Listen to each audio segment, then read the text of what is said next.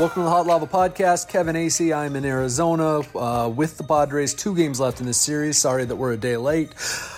Jay Posner, Sports Area of the Union Tribune, back in San Diego. How was your Labor Day, Jay? Better than the Padres? Well, it was okay. I can't say it was too great because I went to the racetrack and didn't win any money. So that's how it goes. But nobody got hurt, and including me. And including the horses, so all was well, and I'm not sorry that we're a day late. It was a holiday, so okay. At least I was permitted to take the holiday. You of course were not, but and you had to watch bad baseball, whereas I was able to turn it off after the second inning, which seemed to be all that I needed to see from the Padres yesterday. That was not good. I don't know. Should we start Cal Quantrill? That's a couple bad starts in a row against NL West competition. Is there anything that was said afterwards that sort of hinted as to what's happened here? Couple. Obviously, everybody's entitled to bad outings, and he sure didn't get any help yesterday, at least in the second inning.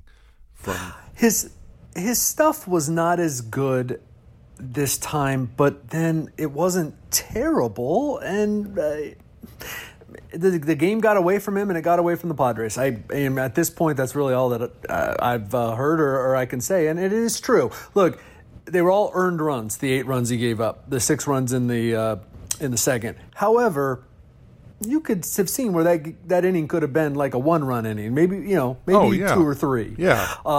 There was an error. By the way, Mike Leake's runs have to be changed. I don't know. You didn't see that in the 8th inning. Anyway, Mike Leake, Fallbrook guy, gave up 4 runs yesterday, all after the first baseman dropped a pop fly in foul territory, and yet all earned runs. Bizarre. Anyway, did I mention Mike Leake, Fallbrook High School? Do we know anyone else who went to Fallbrook High School? I'm not sure I do. Brooktown. All right. So, anyway. It was just a terrible game. That said, Jay, I love watching baseball. I had to flip the switch. Last year, right from spring training, I knew I was going to be watching bad baseball. And so, it was like, hey, this is great, man. This bad baseball is still baseball. It's great. This year, I went through a little bit of a funk, much like the fans, I think, in July, where it got ugly. And I'm like, man, this stinks. I was getting used to watching good baseball. Right. Look, this is what the Padres are right now. And look at the lineup that they put out there the last 2 days. And the pitchers that are pitching, Javi Guerra yesterday, that's the strike zone, Javi. You have to learn that there's other parts of it. And that's okay because he's been pitching for 5 months. Right. This is who they are, Jay. I'm not saying it's okay, but it's who they are. Well, and I it's interesting because I left this note at home, I think, but I looked yesterday. They had the 45 and 45 stretch at the start, basically the first 90 games. And then I think yesterday made them 13-13 in their last 26. Yes. So that's basically a 500 team for, what is that, 90, 116 games. That one stretch in July, right after the break, where I don't have the numbers in front of me. It was something like, 6-17 or 6-15 or I don't know, somewhere in there. That was where the season obviously got away from. The wins and losses. Look, we talked about this last week. You've written about it since then. You wrote about it again today. This is not just about wins and losses right now, and I know that's difficult for some people to accept, and I think some people are just not going to accept it, and they're going to get upset when bad games happen, and they're going to blame people and all that stuff. But I think look, they wouldn't be pitching Javi Guerra if these games mattered. They wouldn't be playing Luis Urias at shortstop if these games mattered. They would move Manny Machado to short. They did it earlier in the season when the games did matter. It's not that they don't know this. I think they're pretty smart people. I know a lot of people wouldn't agree. And at times they do things that aren't very smart, but they aren't this stupid. And so the idea is, let's find out. We've explained this many times. Let's find out if Ty France can play second base. And the only way to do that is to move Urias out of second base. Obviously, Luis Urias is better at second base than he is at shortstop. It's one reason he plays there now as a regular position. So I think, look, nobody wants the Padres to go out and lose every game. but nobody should expect the Padres to go out and win every game. And sometimes these weird games are going to happen where things get away from them. You know, they also won, I guess, you know, we should point out, they won 3 out of 4 over the weekend on the road in San Francisco against a team that, you know, still had sort of flickering postseason hopes at that point. I'm not sure those still exist anymore, but, you know, some good things happened in those games. Yesterday was a disaster. Who knows what tonight brings, other than it's another bullpen game, starting with a guy who's never pitched in the big leagues before in Ronald Bolaños. Again, if they were in contention for a playoff spot, I'm pretty sure we wouldn't see Bolaños on the mound tonight. But I'm looking forward to seeing what he's got. So what does he have, Kevin? Tell me. 23 years old, and he has, at least at Double-A, swing and miss stuff with his secondary pitches. And I mentioned that before, the fastball that can reach 100, because, you know, unlike Javi Guerra, this guy has been a pitcher, right. And he knows how to pitch. Now, he is 23, is making the jump because they need him to, and, you know, because they want to see what he has. I believe Bolaños has to be on the 40-man roster. I know Guerra does. I believe Bolaños does, so that means, you know, hey, what does he really have? That doesn't mean if he gets shelled tonight or, you know, doesn't have a good September that they won't keep him. It's they're going to be looking at a lot of things. Now, evidently, sometimes he can go out there and throw like 90. I don't know what this is about, but it's wild. So I'm very much looking forward to seeing 23-year-old Cuban, the third of the Cubans to come up in that vaunted 2016 international draft class. He was one of the biggies. So this is a big day for the Padres. Like you said, it's a bullpen game, sort of. I mean, heck, this guy's a starter, right? Right. So remember Pedro Avila came up, and he came up in Arizona in April and threw 5 one-run innings, I think it was. I think that's maybe it was 5 right. shutout. But I think, I mean, I said a bullpen game. I mean, obviously Bolaños could, I presume, I haven't looked at his logs for Amarillo. I assume he could go 5 innings or something. Yes. I'm sure he'll have some sort of limit on him. But, yeah, it doesn't have to be one of those games where the guy just goes 1 or 2 innings. No. If he pitches well, I'm sure they'll leave him in for 4 or 5 innings, and see how he fares during that time. Now, what did you get? I got the impression from reading the story about Urias that was online this morning as we tape this on Tuesday that there might be a change and maybe we will see Machado at short starting tonight. What's your read on that?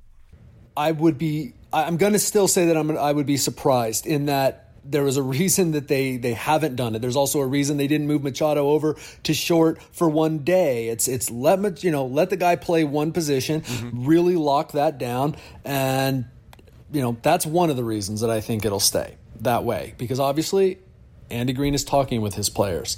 On the other hand, and I should say the other reason is this, as you already mentioned, this was never about Urias. Like, this is not, this right. was about Ty France playing second. So they're, even though there have been 7 errors and it's 18 starts, but I think it's like in the last 13 starts, he has made 7 errors at shortstop. Right. Although the one throwing error yesterday had nothing to do with the fact he was playing shortstop. I mean, he was. Oh, that was just a bad play. That was just a bad play. He was in a rundown. He made a bad decision and a bad throw. So, I mean, right. He could have done that as a second baseman. And I will say that there have been a number of plays I think that the first baseman has helped him out also. It hasn't been good over there. No, and that's true. But it's funny. I mean, you mentioned Machado and the idea that they didn't move him over for one game. And I know Garcia played short for one game in San Francisco. Yes. Was it Sunday? It was. I believe right. And there was immediate criticism, of course. Why can't Machado just play short? I don't think you want to take Machado and go back and forth between short and third every other day. I think Machado's earned the right to play one position. Now, if they decide, look, we got to play him at shortstop, then I think they need to do that for the rest of the year. They could do that because it's gotten that bad. Right. So that was what I was going to get to. It's just, look, there's this experiment we want to do, and then there's, what, we kind of owe it to the entire team to give ourselves a good shot. Right. Well, that'll be something that we'll watch that we'll watch later on this evening. I do want to bring up one other thing among many things, but among other things, the situation there was over the weekend in San Francisco. The TV crew on Fox San Diego, it was Sunday. It was the last game for Bruce Bochy, managing against the Padres and as Giants manager. And Greg Vaughn and Trevor Hoffman were both in San Francisco to pay tribute to Boch, and I guess they had a nice video and put a sign on the wall and that sort of thing. But both Vaughn and Hoffman came up to the booth and talked with Don Orsillo and Mark Sweeney during the game, and Sweeney had talked about this as well, and Orsillo did a really good job, as good play-by-play guys do, and sort of, setting him up and saying, with all three guys, what is it that makes for a good manager, and what was it about playing for Boch that made him a good manager? And all three of them, and none of the three spoke, knowing what anybody else had said. They basically used the same three words, and they were trust, communication, and transparency. Nobody talked about strategy or lineup things or dealing with the media or any of that thing. But from a player's perspective, those were the words that these guys talked about. So what I wondered, and I'm sure a lot of other people wondered who were watching, and a couple did write me on Twitter and said, does our current manager, meaning the Padres' current manager, Andy Green, where does he stand on those three words, I guess, with current Padre players? Would they talk about trust, communication, and transparency? And I said told one of the guys I would ask you about it on the podcast. So that's a long-winded way of saying, okay, answer that, Kevin.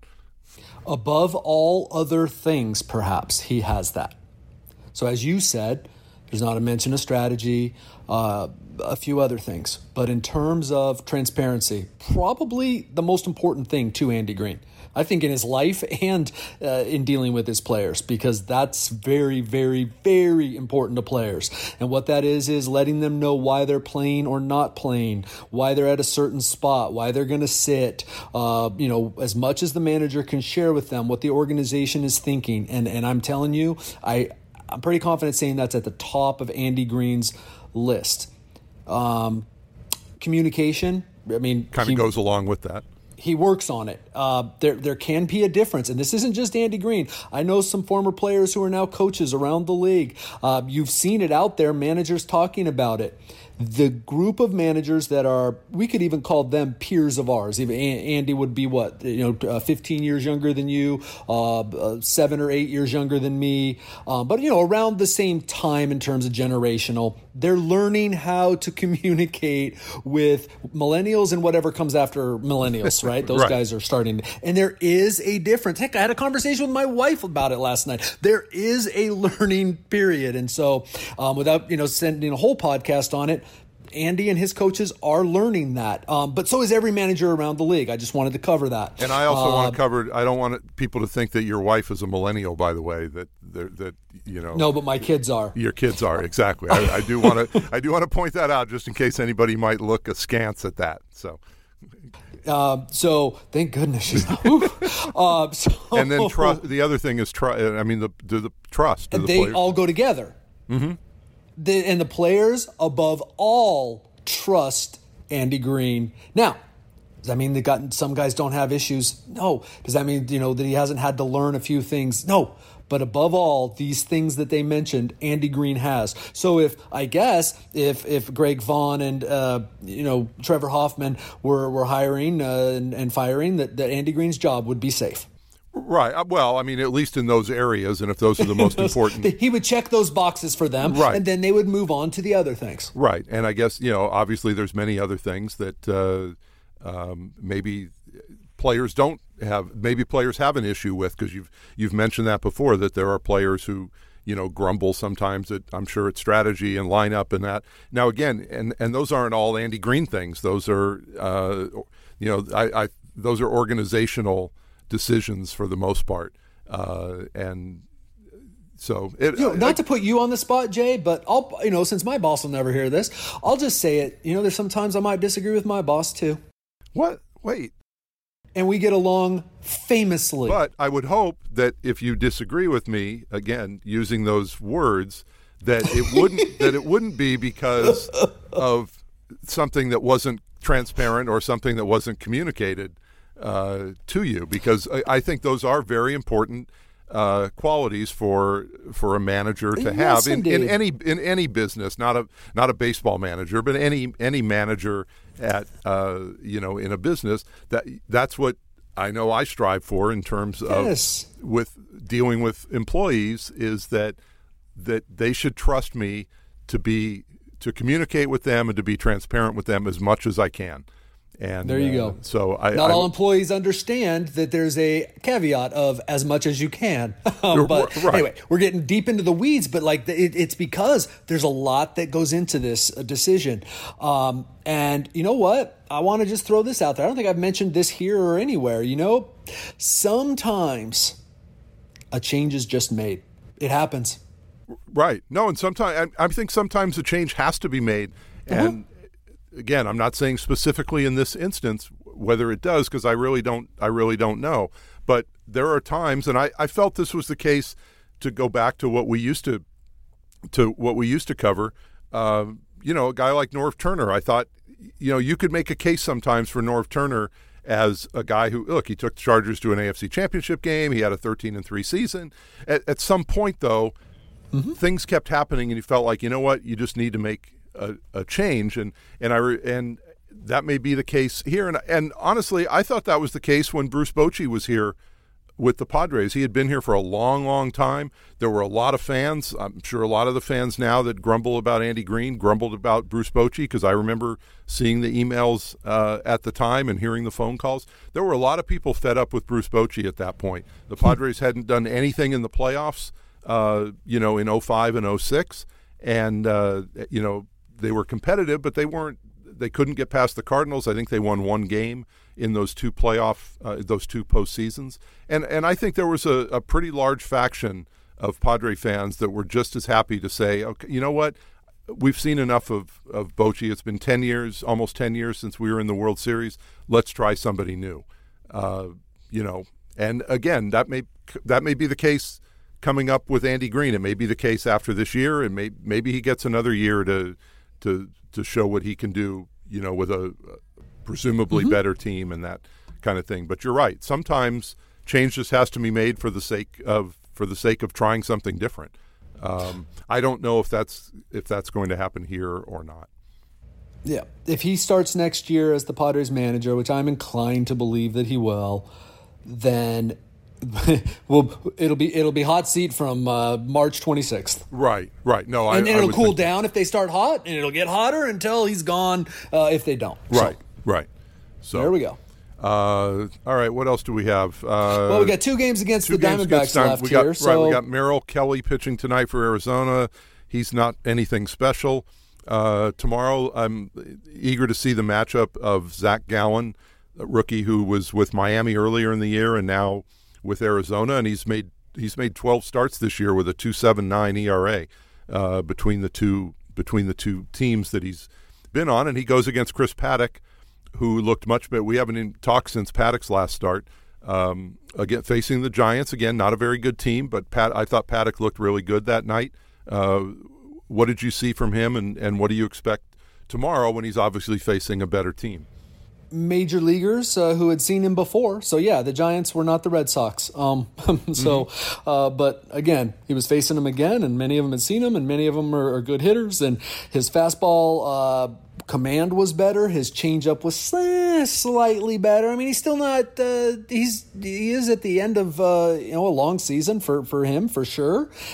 And I thought that it was extremely telling of what Chris Paddack has, and exactly why the Padres continued to and will continue to keep him going this season. the guy's velocity was up. Its top point is dipping, but he was all over the strike zone with that fastball. He's been very stubborn about where he throws it. He was throwing it low. He was throwing it in and out, and that's when he's best, is when he can put it where he wants to. When you see Chris Paddack just barely missing and putting it where he wants to, that's Chris Paddack, and that was as good as he'd looked in a while in terms of that. Again, got away from some things because he's going against the Giants. And I only say that to sort of nitpick because I know what Chris Paddack and what the Padres expect of him. I thought, though, for that to be, he crossed the, 130 innings? Or no, he got close to 125 something? Anyway, huge start for a rookie who I expect is going to be, much better next year. Right. And I think assuming he makes these next 3 starts, he'll be facing the Diamondbacks tomorrow. He'll get the Cubs next Tuesday back here at Petco, and then he wouldn't pitch again until Milwaukee the following Monday. So again, that's three good teams, and then he would probably, if he kept going, you'd probably see him once or twice more against Arizona. So, and if he does, Jay, is an if, because Andy Green talked to him on Friday. I think I wrote that on Friday, and just to check in with him and let him know, hey, it's being talked about a lot. Not that this was the first time they checked in, but it was, hey, you just need to be honest with us. You come back after your starts. If you looked good, if you feel good, you'll keep going. That's where they're at right now. Right. No, and I think that's exactly how they should handle it. And then Thursday, or against the Cubs, their midweek series are against the Cubs and Dodgers. And then you come home with a homestand against the Rockies on the weekend, and Diamondbacks, and then I think 4 against the Cubs. Right. And Diamondbacks, I know that's something. The Diamondbacks, I do want to point out one thing, because they did something that I believe no team had ever done.